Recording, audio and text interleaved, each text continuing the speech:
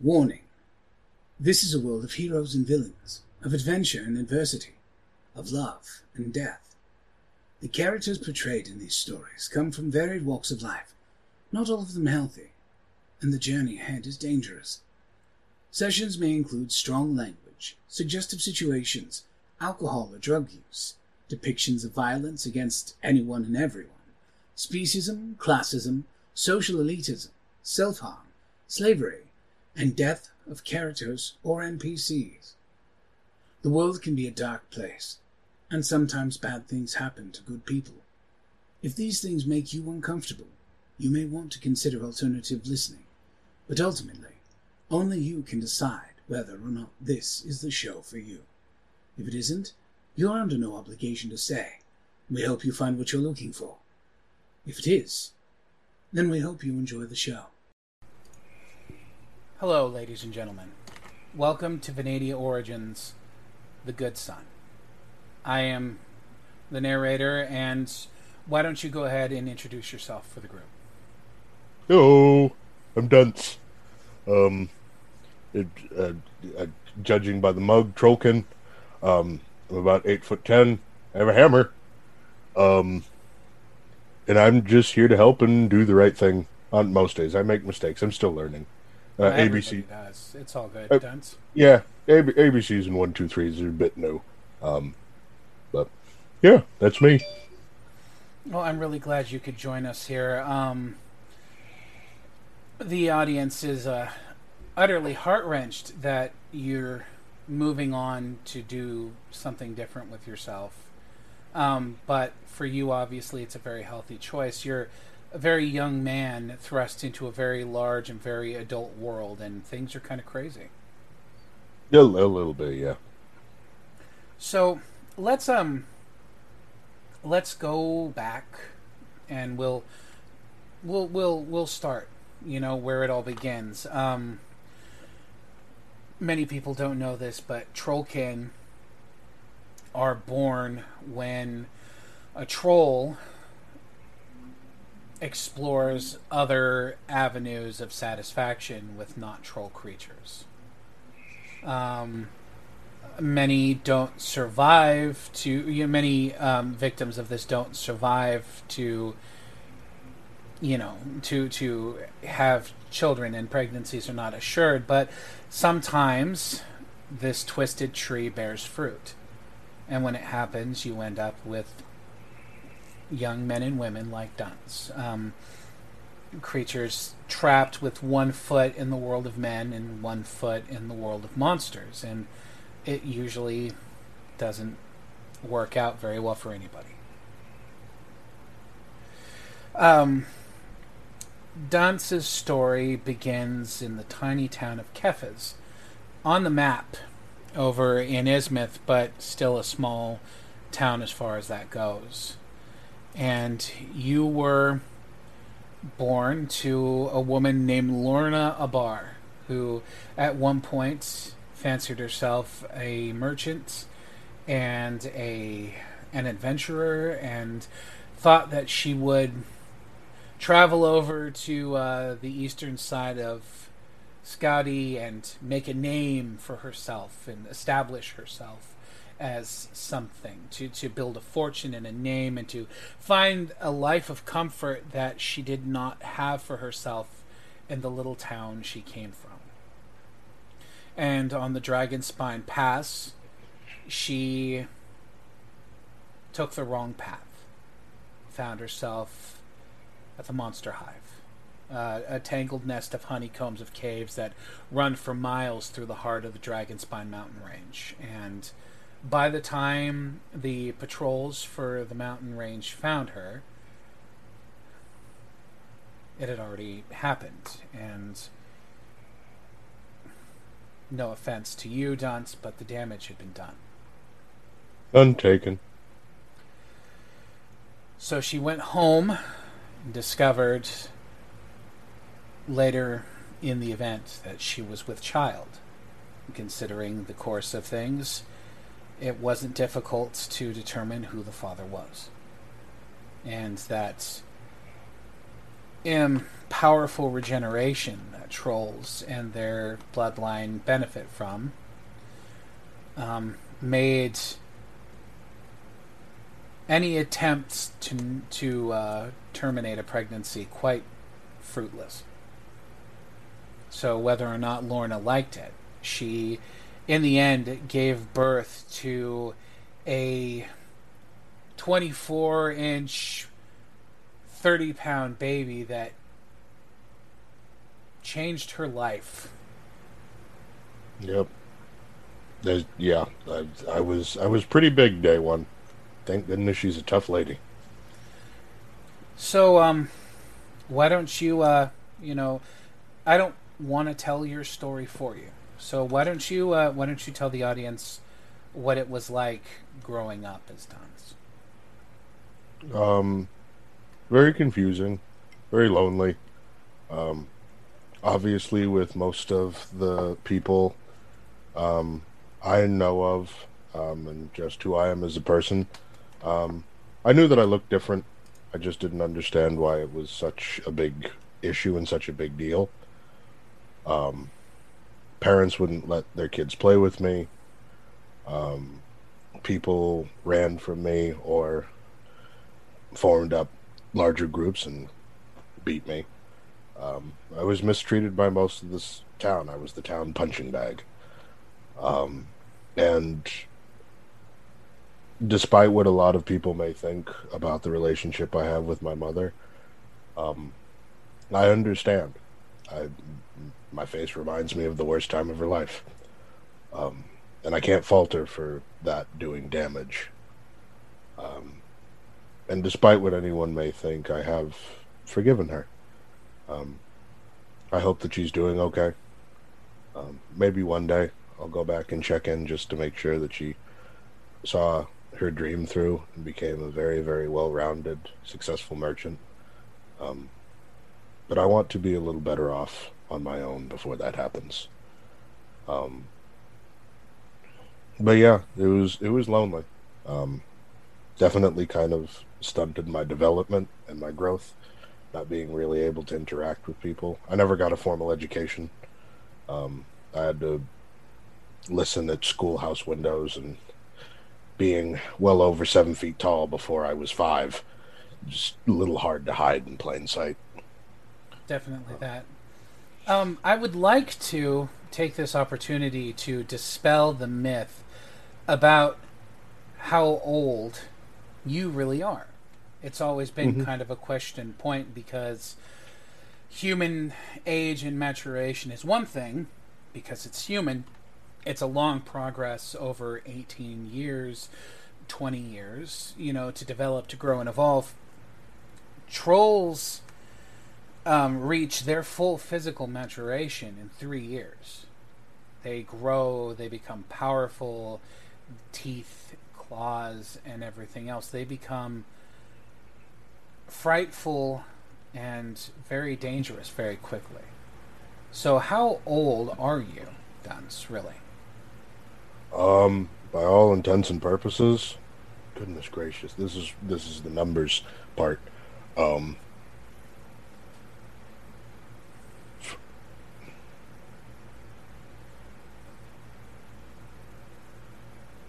still technically, I'm big. I'm more than 3, obviously, because I'm almost done growing. I think. I hope. Door frames are kind of a pain. Mm. And rooms, beds, chairs. I want to say I had to deal with snow 14 times, Sounds about right. give or take. Yeah, 14. Sounds about right. 14 years old. And growing up in Kefis was difficult for you. The only person you could have really had any sort of rapport with never really got the chance to spend time with you, to meet you. Bologna, as you encountered in Halen's vision, a young tetracore girl about your age, never had the opportunity to see you as much as she wanted to. You were both strangers in a strange land, as it were, just separated by the fact that your mother raised you the way she did, and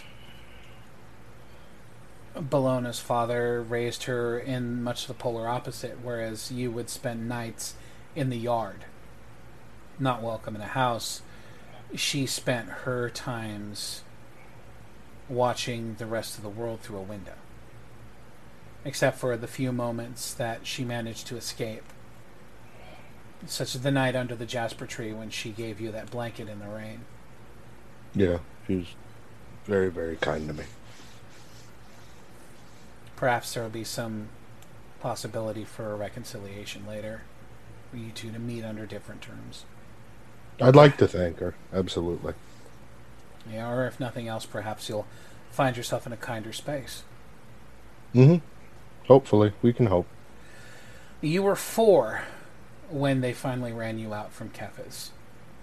When they marshaled up their bands and people who'd come at you with sticks and rocks came at you with metal weapons and torches. And your mother watched from the stoop while you begged for help and then finally just fled. It's a difficult scene for someone to process who hasn't lived it. For you, it must have been... There aren't words for anyone to encompass that. It was the first time my heart broke. And to follow, you spent the next 6 years wandering around northern Scotty, picking up... I would say stealing food where you could to survive, but you always did your best to repay them. They just never knew it was you who was fixing things. Mm-hmm. I like to build stuff. It's always been kind of my thing. And like you said, I always wanted to make sure that if I happened to take something that wasn't mine, I would make sure to repay them in some way so I could repay them for their unwarranted kindness. Well, certainly. I mean, they didn't ask. It's a gray line between theft and compensation, and also, given the circumstances, they had more than enough and you had nothing. Mm-hmm. I don't think anybody would have blamed you for stealing to survive. I mean, there are countless stories of urchin children in the streets of larger cities who did it without hesitation, who did it brazenly to survive, and there was always the comfortable consideration that, oh, they were children alone on the streets, but they're human children, more fair and welcome races, not trollkin. There's very little verbal sympathy for the children in your particular set. And over the course of time, as you did that and you worked, your skills improved. Your natural aptitude for repair, for fixing things, putting things back the way they should be, evolved. You have a natural gift for that, as you would come to find more about later on. Mm-hmm. But when you were 10, you attempted to fix a wagon wheel on a wagon that you had stowed away on to move you from Breckenridge to Jostin. And the merchant caught you in the middle of your work. And tell us about what happened. Well, as you saw, I stowed away, and I thought I would repay them back just by the wagon, because I'm rough on wagons. 580 pounds worth of me is a lot of weight for a wagon to take, especially with the fact that, I don't know if anybody knows this, I'm very top heavy. About 2/3 of my body weight is between about my belly button and the top of my head. I wanted to fix it. and I was caught halfway through. Um, I honestly haven't started fighting to defend myself until recently. Back when I was younger, I just kind of curled up and waited for it to stop hurting so much, or for the people who were hurting me to simply get bored or assume that I had learned my lesson and I would never come back ever again. Um, but that didn't happen this time. No, Mr. Carver, the merchant that you had encountered, was a less sympathetic, or he did not put he did not spell human with the same letters you would use to spell humane. And rather than beat and leave you like the others had, he instead called on the caravan guards to shackle you. And you turned a tidy profit when he sold you to the Mithril Mines and the Dragon's Mine. You were 10 years old, in chains, when they walked you into that place, that cavernous open maw that yawned and looked as if it were meant to swallow you. When the man who ran the mines smiled at you and said, "You best make yourself comfortable, boy. You ain't never gonna see the light of day again in these parts."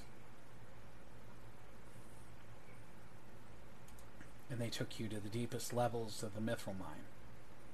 And you became very acquainted with Mithril and its mining and all the processes involved in it. Also, you became involved in learning that even people in the most unfortunate of circumstances did not develop the kind of camaraderie you might hope they would. How did the miners respond to you? In fear mostly. To begin with, I was not to brush my own ego. I was the biggest thing down there, by a bit. And people thought I was going to cause trouble because in desperate situations, people can be known to grasp at almost anything to make themselves feel better about their own hardships and situations. And then when they realized that I was, in fairness, a softie, they treated me the same as anyone else would have. And unlike in the past, I couldn't shell up. The guards knew. In fact, in some cases, they watched. And the handful of times I tried to get away, I was put in solitary to work on my own, in the dark by myself. And it was horrible down there. It's why, if any of our viewers have been following the story, I was so hesitant to go into the well. Because not only was I headed back down into the dark after promising myself that I would never go there ever again, I was dealing with things that were a lot worse than any of the bullies that I had down there. An extremely rough time for you. When the attack alarm was raised, the miners at the lower levels had cracked into a tunnel in the monster hive, and a troll had gotten loose in the mines. What did you expect being confronted by the other side of where you came from? When that thing came out of the dark, a good, as tall as you, gnarled gray skin like old dead wood. You know, the matted hair knotted with rough bone pieces and beads. Barely, wrapped in a tattered shroud stolen from a merchant caravan wagon. When it came out there with its teeth and it stumbled in on you, and you saw what your mother had seen. When you saw what the other side of your origin looked like. What did that do? What was that like for you? Um, Afterwards, I had a bit more sympathy for my mother because, to anyone listening, to my fellow adventurers, you think I look rough. Um, it's not where the monstrous side of my heritage is not fun to look at. And they get significantly bigger and more feral than me. Um, yeah, there's an absolutely horrifying moment in time. That Dunce had. I thought I thought I was going to die down there, and I wanted to see the sun again. Um, And that monster came through there, and it looked at you, and it stopped, and it took you in, and it sniffed you in that mire with weeks of sweat and grime from the rock dust on you, and it looked at you, and then probably the last thing anyone expected, it started to laugh. That a horrible noise. nasty, ragged Flemish, like a dying cancer patient's kind of wet rattle of a laugh, as it looked at you, and it smiled, and it called you a pink skin. Looked at you and said, "Pink skin, soft, chewy," and then it's just stomped on past you up through the catacomb. Left you there shackled down into the line where you were working. They killed it eventually, but it took some time, and it certainly didn't improve people's view of you when that thing came out.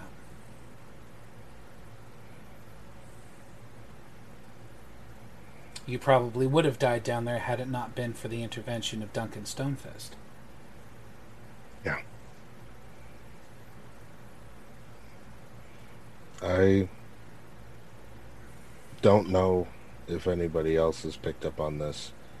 Dunce, I. It's not that I don't believe in the gods. I just didn't think that they wanted anything to do with me. I prayed every single day for someone to send me something. I wasn't even, towards the end of my time in the mines, I wasn't even banking on a friend. I was just hoping for somebody who didn't want to hurt me and didn't hate me. And for years I got nothing, so I just assumed that Trollkins were beneath their assistance and their help. And I thought I would spend the rest of my life alone, and in more recent years down in that absolutely horrible place. It's a hell of a way to spend what could be a 300-year lifespan. And then you found Duncan. There you were down in the depths of the mine, toiling away. And what you thought had been a mirage was this tiny little man watching you curiously while you dug into the rock. His gray beard, half braided, kept in long, the whole of his figure round like a barrel, stubby. And then he flagged over one of the guards and said, "I want to speak to the man who runs the place." And they brought him down, and he looked at him and he said, "You know, your Trollkin looks a little scrawny. Not going to get a lot of work out of that one. Tell you what, how about I buy him off you? 15 Aurum, a bottle of Dragonfire whiskey to share. What you say?" Money changed hands. A toast transpired, and within the hour, you were sitting in the back of a wagon, rolling off to God knows where. I was very confused. I'd never been. Well, I guess that's not true. I've been bought. Well, the first time I was kind of just taken. Um, but yeah, I'd never been bought before. Um, by only one man who, if I had been of a different persuasion, didn't look like he could hold me. I mean, even by human standards, Duncan was pretty short. Um, but at the same time, magic exists, so I didn't dare run, and I learned at that point, don't speak unless you're spoken to, and even then you might still get slapped for opening your mouth. And Duncan took you home, took you to his forge, clean and polished, and all the metal and the tools hung, everything in its place. You sat there in silence for what seemed like forever. It was probably only a few minutes before he looked at you and he said, "Why don't you have a name, son?"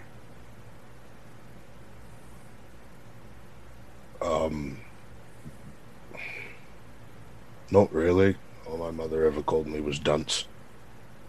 Dunce? Yeah. Shine my shit. It's not a name, is it? No. If it's what your mum gave you, I suppose it matches then. Dunce it is. Hello, Dunce. My name is Duncan. Duncan Stonefist. And you see, I've been watching you work down there for some time, toiling away in the mines. And, you're strong. You've got a strong back. But you haven't got the face for it. There's too much gentle in your eyes. There's too much of that not wanting to be there. I'll tell you what, boy. My children have long left to their own lives, and they've no need for an old man anymore. I'll tell you this, then. I got a few good years left. What do you say you let me help make you into something better? Would you like to learn to be a blacksmith, Dons?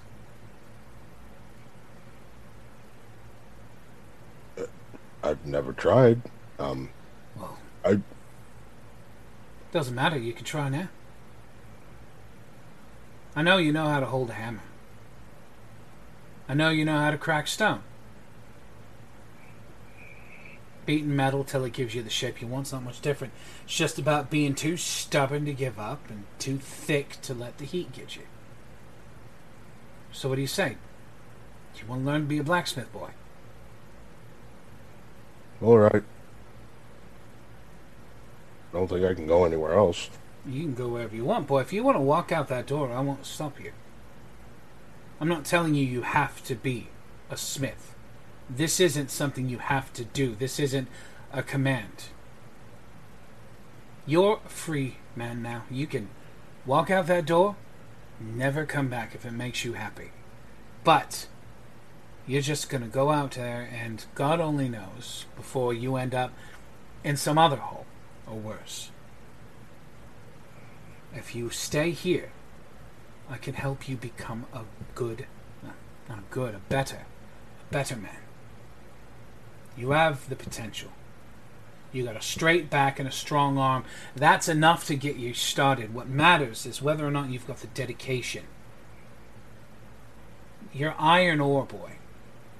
You're gray, you're rough, you're heavy, you're thick, you're not terribly useful yet, but with a good hammering and heat to temper, you can learn to shine. So what do you say, boy? I'll stay. Good. Now go on over there and get yourself something to eat. You look like skin and bones. Then we're going to go hose and wash you off so that you stop stinking up the place. And then we're going to get you set. And we're going to get you some decent pants. I'm starting to get a little awkward with everything at eye level. Sorry.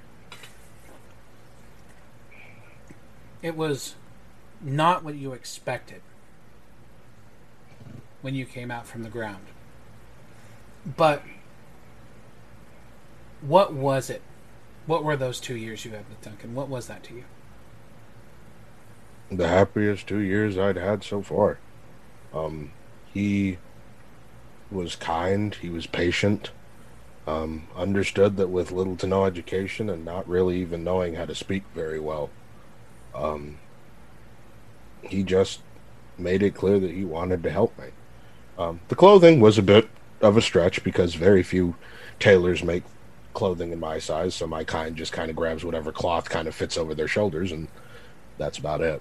Um, the tunic and the cloak were things that I did in that time, just because even though I was currently apprenticed to a man who obviously didn't care what I looked like, which was also a new and very big relief on my part.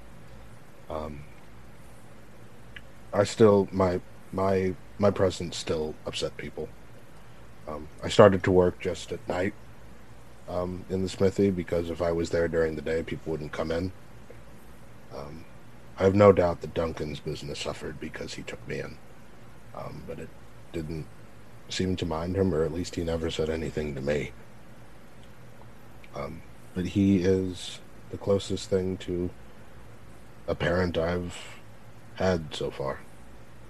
Um, and I owe him. I owe him my life. Without him, I have no doubt I would have died in the mines. You spent 2 years at Duncan's shop before he told you that it was time to set out.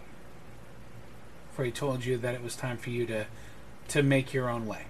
That you had the strength and you had the steel and you had the smarts to get you started.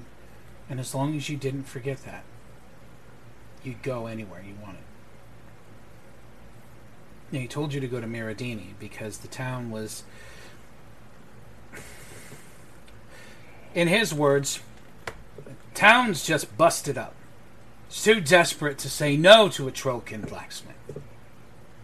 It may be a sore-shod way to get in, but it's a shop. It's a hearth and it's a place to stone.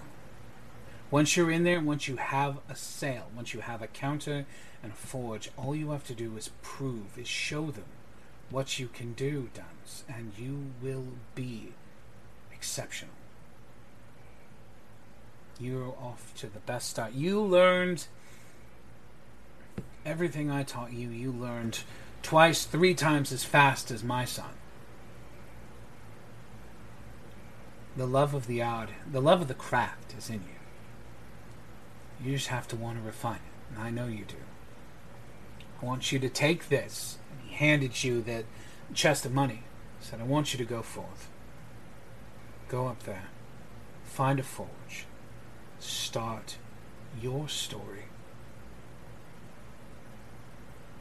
The next time I make my way up there, I want to see your name on that sign. And you bet your big green ass that I'm going to give you no end of hell if I see the slightest slough-shod, half-assed work in there. I know you can do better, and I expect better from you, boy. Yes, Duncan. Are you sure you won't be coming? Oh, please. Last thing you need is an old man like me hanging on you. Shut up and give me a hug, boy. It's rude to leave your elders out. Dunce gives him... I hugged him that day.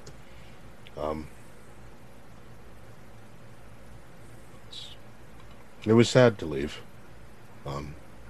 I miss him. I hope he'll get to see my work one day, and I hope so far in my adventures with my companions that I've done his name proud, and he'd be proud of me. I don't think there's a question in that. I think you've done well. And you went to Miradini with the intention of starting a shop, of starting a craft, of making a name and a brand for yourself, and instead you sidled up with a carnival of fools and threw caution to the wind and did a number of things that you had promised yourself you would never do. But Carnival. ultimately, it wasn't a bad experience all in all, was it? No, Carnivals of Fools is a bit harsh. They're okay. They're good. They're good people. They want the world to do better. They want the world to be better. Um, Getting coordinated is its own process. Um, Sticking to a plan or agreeing to disagree or um, compromising is still kind of in the works. But they've done right by me. And even though we fought like people who had known each other for a lot longer than we actually have, I'm going to miss them, and I wish all of them well. There's a saying, it's family isn't the people who bring you into the world, it's the people you choose to spend your life with.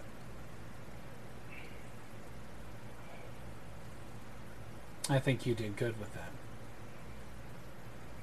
As rough and struggle as everything, whether it's your big sister or it's an overly self-critical werebore or the ever questionable and chaotic Amaria and Halstead. He really needs to stop acting as if he should be on the front lines. He's very small. He is very small. And then you have Hope.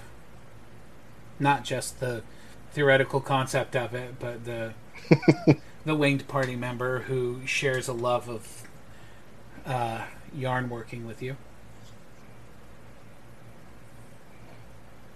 You left them in a good place. I know that they'll do good things. Normally when we do Origins, everything kind of stops at the part where we talk about where you've got to now. But since Dunce's story is not coming to an end so much as we're dog-earing the page for him, I thought we'd do things a little different. I thought we would talk about his return home to Meridini. But first, I wanted to assure our audience that Dunce retiring from adventuring is in no measure our cast members' way of saying that he is bowing his way off the stage and out of the performance. He's why don't you give everybody kind of a, tell them about who you'll be coming back as. Tell them about the next character who'll be coming in. Very well. And Ben, our wonderful narrator, is completely right. You kids ain't going to get rid of me that easy.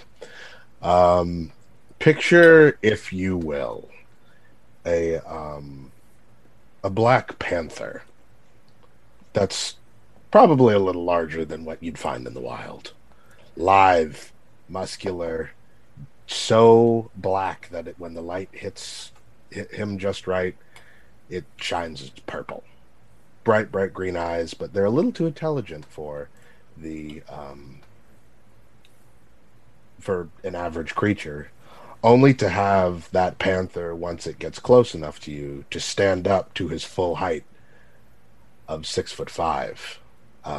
And at this point, I would like to introduce to you all Lysander, a lesser Fellpool who has committed his life to the blade, and that's about as far as he got.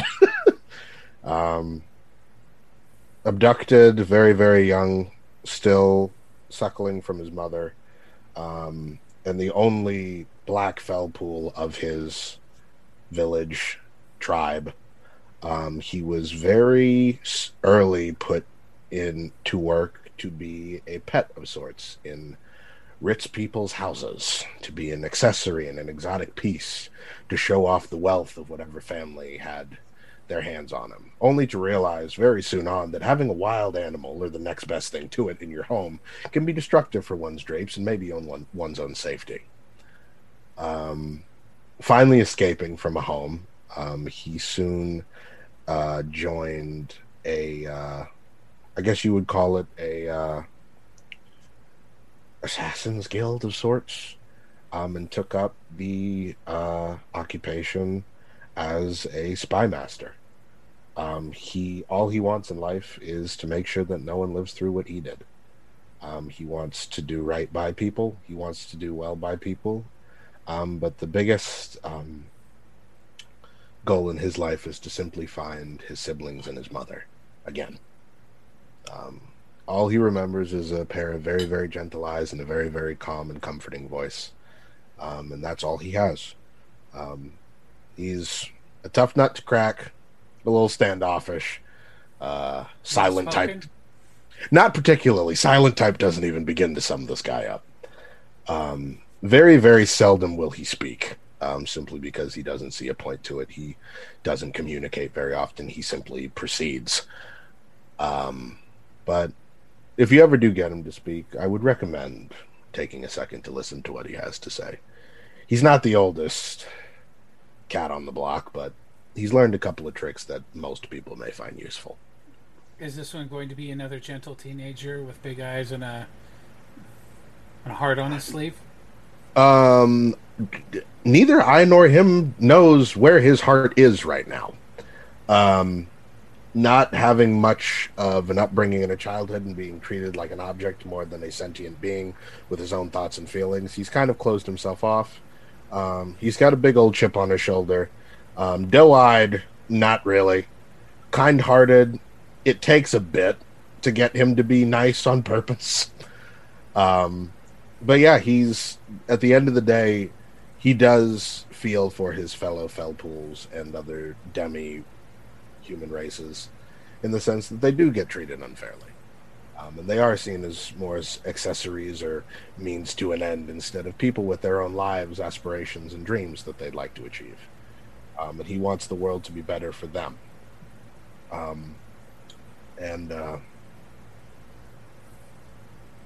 Yeah, that's about it on Lysander. I think that's good. I think you've. If our chat bar is any indication, I think you've given the people something to get excited about. I'm glad to hear it. He's a cool cat. I'm excited for everybody to meet him. Indeed, I likewise am excited to see where the story goes once he's become a member of it.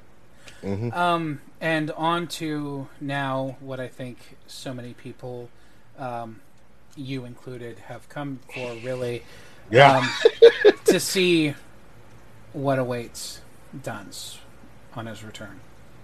Mm-hmm. So, after your tearful goodbyes to the group and everything else, Isaac steps to the side with you and says, we had a weird start. I mean, you were buried alive in a landslide when Riker triggered a trap. I was briefly immaterial and able to carry on a conversation with you before I was to be flattened and liquefied by thousands of tons of sandy particulate. And you made a space. You saved my life in there. And I don't know if I ever said it, but thank you for that, Duns. I appreciate that you saved a complete stranger. I don't consider giving you a roll full of meat and vegetables to be the foundation for friendship or anything. It's been nice to have the opportunity to build one with you for the time we've had. Agreed. I'm glad I didn't give up that day. So am I. If nothing else, you're a hell of a person to have at your back in battle. And no pun intended, but you're one of the biggest men I know.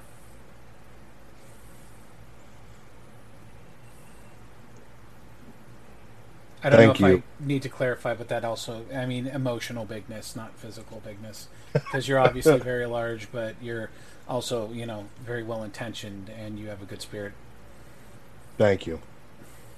Thank you for looking out for us as well. Well, Um, they're all a good group of people. I mean, I am concerned almost daily when they wake up and launch themselves forward, but I appreciate a little bit of chaos in my life. I think I gave up on my chaos a long time ago, so it's kind of nice to have some element of liveliness in my life. yeah. You actually want to know why I decided today was the day? I want to know everything you're willing to tell me. Dunce kind of looks back towards where his friends walked off. Because now that they have a common goal and something to focus on as a team,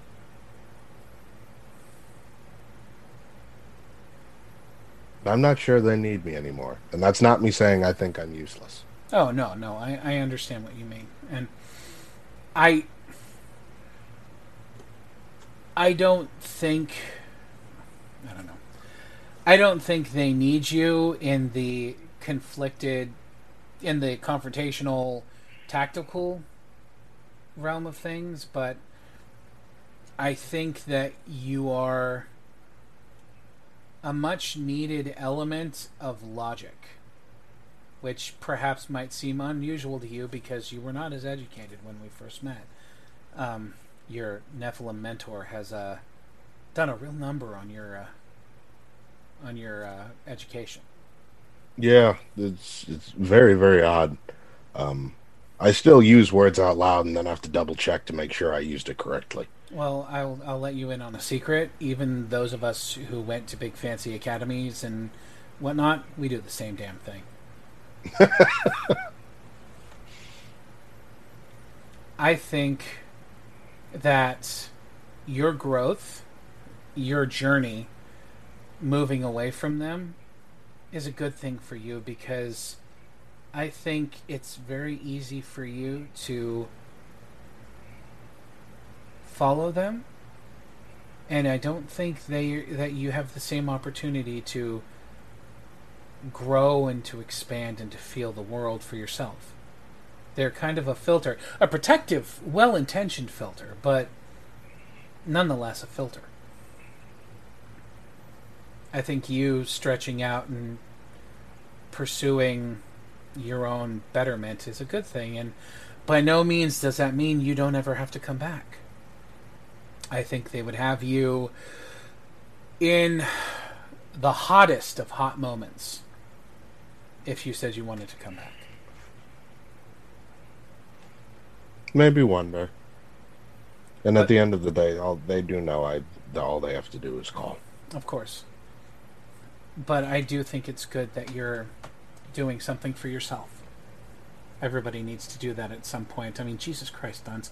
You're not even old enough to get married yet. Oof. Oof. Yeah, marriage. Yikes. Oof.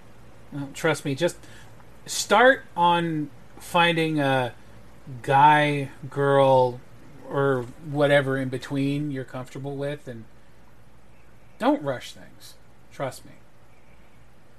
My concern is more just due to the size differentiation. Um, Um, the only person roughly my size that I found is Mata, and I know for a fact I'm not going to be able to handle that cat lady. um, at the risk of making you incredibly uncomfortable, they have alchemical potions and things for that. Oh boy. Well, duly noted. Dunce is looking very confused. You can see he's trying to fathom it, and it's not quite not quite clicking. He goes, don't think about it too hard. Later on, it's going to hit you like a brick, and you're going to go, oh, oh, oh. And you're probably going to curse me out, and that's okay. I've earned it. Oh, But alrighty. I just wanted to say that it's been a real treat, Dunce. I appreciate you. Thank you. I appreciate you too, Isaac. Do me a favor, though. Keep on top of them if they decide to swing left again. I understand that they all have their own personal agendas and their own stuff going on, but they're, despite the arguments and self-interests, they work well together. I will do what I can to keep them on the good path, but ultimately, I can only herd cats for so long. Yeah. All right, what do you say we get you down to the town? Sounds good. I promise I'll be gentle. I appreciate it. And Isaac makes the gesture with his hands and says some words that don't quite make sense. And you see the ring appear in the ground, not under you this time, but off to the side. And once it completes, it creates a domed archway of light, and you can see the lights of Miradini beyond it.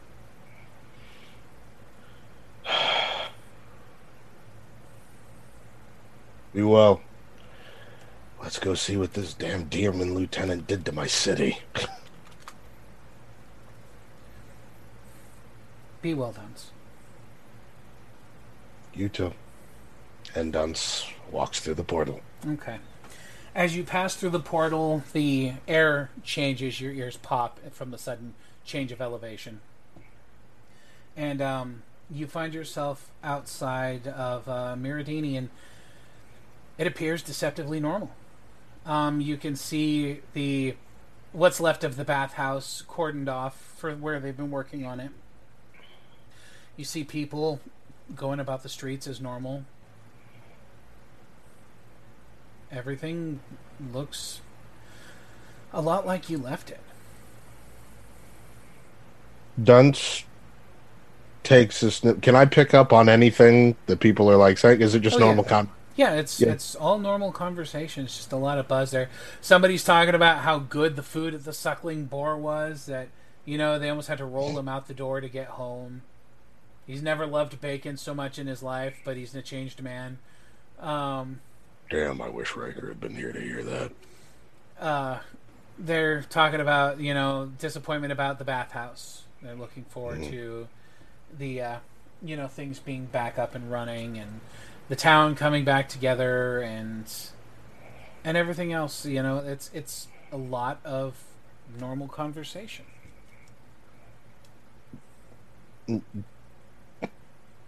Dunce kind of takes a minute, looks around. He was definitely ready for confrontation at best and a fight with goodness knows how many demons at worst. So he's just going to be like, okay. And he heads to Fandleforge. Okay.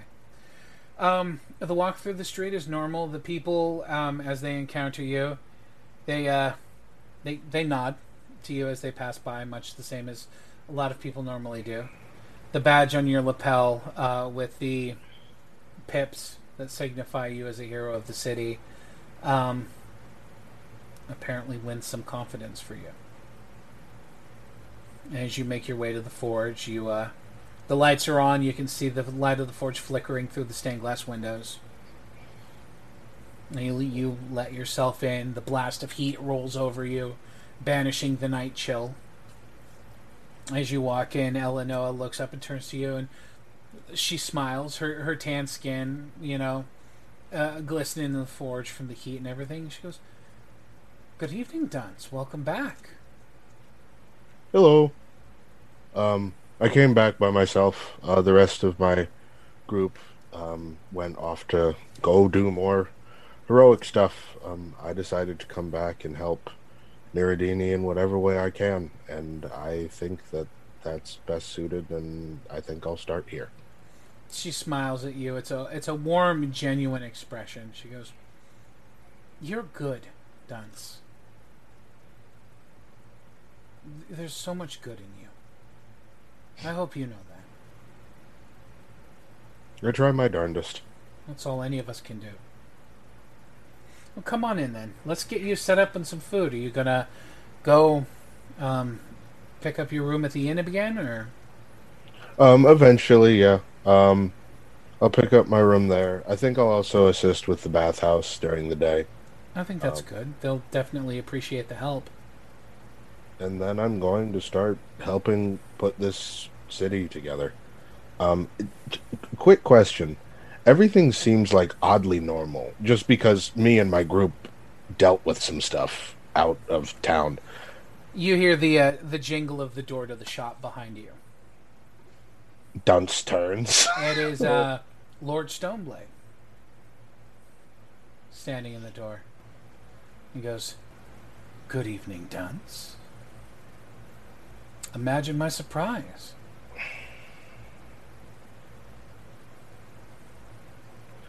Dunce turns very, very slowly and looks at him and he goes, "Mine too." Eleanor goes, "Lord Stoneblade! Imagine my surprise. Well, when I'd heard that a body was found in the basement of your house, that we all thought you'd been killed. What an absolute surprise. No one was expecting you." He goes, "Indeed. Bit of a surprise, wasn't it? You know, Miss Fandel." She goes, "Please call me Eleanor, my lord. It's fine. Please, you're a guest." And he goes, you know, your apprentice here has broken some laws and made a bit of a spectacle. Broken out of a prison, picked a fight with some nobles, stolen property that didn't belong to him." Now Eleanor chuckles and she goes, "I'm sure it's all a misunderstanding. Dunce is very good. He's a pure heart, that one." She playfully slugs your arm when she says that. Dunce kind of looks at her for a second and then just kind of stands there. He's not reaching for a hammer. His hands are down at his sides. And he goes, "I think you're going to have to come with me, Dunce. You see, we have some business to take care of." And Eleanor goes, "Oh, I'm sorry, Lord Stoneblade. You see, my apprentice has just come back, and I need his help. We've got a lot of things to do, rebuilding the town, and he's got some further training that needs to happen. He's got a full docket." And he says, "No, you don't understand." And Eleanor chuckles and she goes, "No, you don't understand." As she takes off her eye patch and she brushes her hair out of the way, and as she looks up, there's a huge scar that goes across the front of her face there. It's as thick around as a thumb. And the eye in the socket is glimmering metal with a ruby set in the center of it.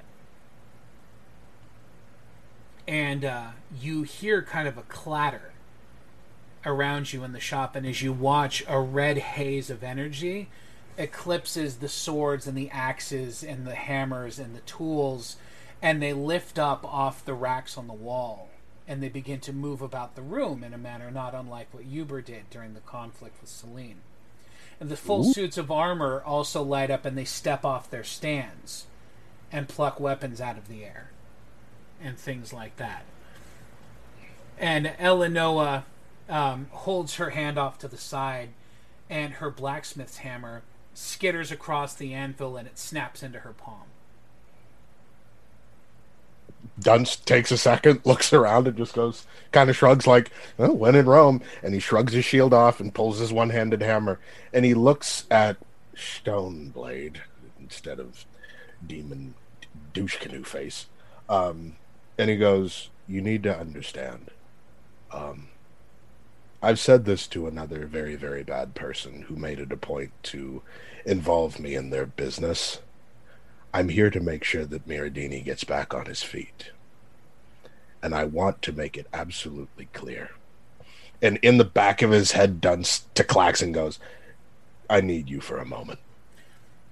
The room becomes voluminous and dark.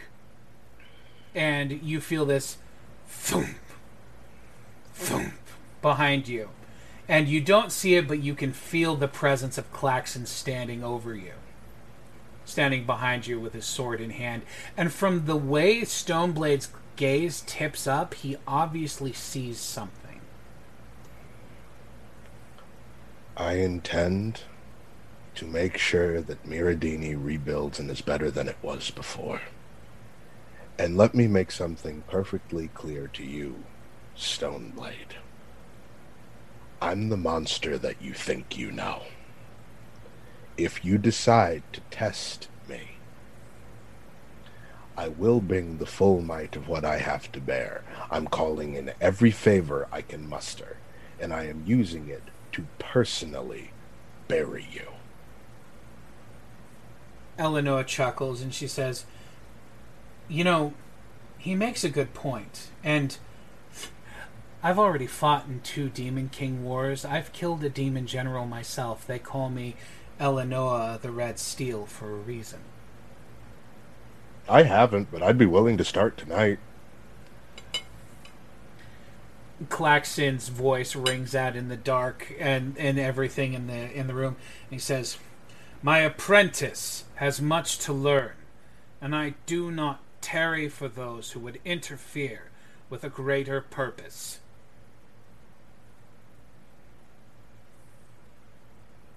At this point, Stoneblade has shed his the false image, and he is the demon. His face is uncertain.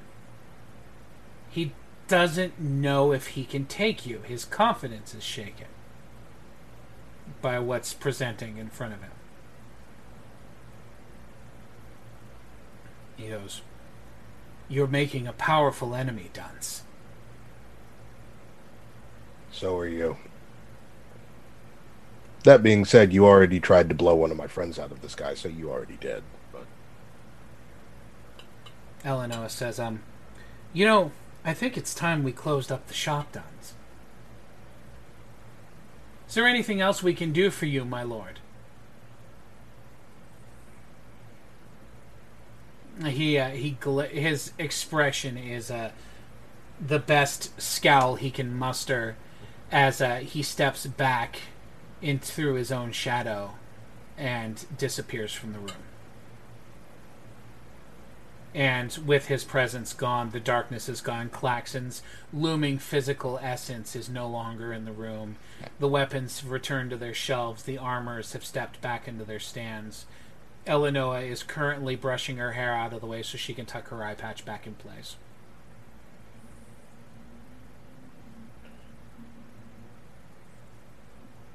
that was no. What? What do you mean, what? Stuff floated. Is it all back to normal? Yeah. He's just like... She shrugs and she goes, Dunce, I am not the same person I was when I served under the king. I left the service and I left the battles, and I decided rather than make weapons of war, I just wanted to make things. The desire to create doesn't mean you can't be a force to be reckoned with. It just means that there's more to who you are than a definition of violence. You don't have to be... A hammer isn't just a weapon. It's a tool. Just as it destroys, it builds houses. We can all be violent and angry, but we can also make beautiful, functional pieces of artwork. Isn't that why you came? Of course, yes.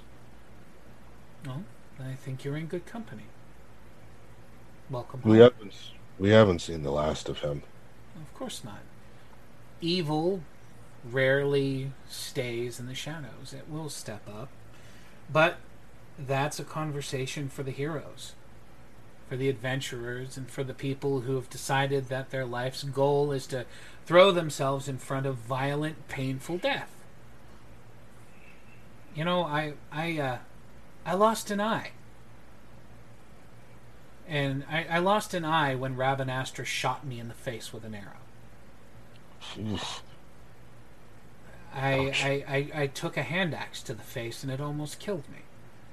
I've had my fill of heroics. I just want to make things. And I'm content to let the crazies and the heroes and the people who want to be preserved in history and story go about their way. And I think I'd rather just build something.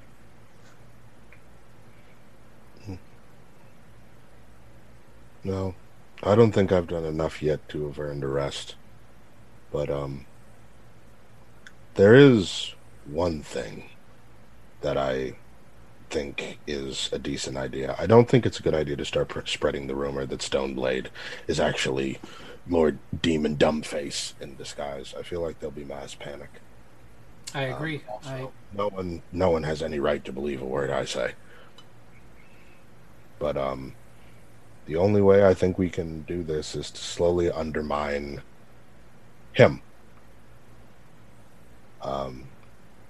And I think I know where to start. And Dunce goes into his bag, takes out a very familiar garment bag and unzips it, and looks at the suit that Halstead gave him. And he went, I've never worn one of these. And thank God he gave me instructions on how to keep it clean, because I think I'm going to be wearing it a lot. But I think it's time that Miradini got reintroduced to the man who's known as Dunce Stonehammer. Why don't we talk about it over dinner? And we can figure out where to begin. Sounds good. I'm starving. Excellent. And I think that's a good place. I think we have successfully dog-eared this page. I think we have as well. Story is not over. It's just set to the side for Lysander and the others to come through. Mm-hmm. I would like to thank everybody out there in internet land for coming and being here while we said goodbye to our sweet green boy and set his book aside so that we can pick it up and read it again another evening when we need a wholesome story. Thank you, Internet, for letting me tell the story of this incredibly young, naive, to some extent sounding kind of stupid, but obviously pretty lovable dude. Thank you, guys. Thanks for coming. We'll see you next time, Internet. Good night. Take care. We love you. Love you.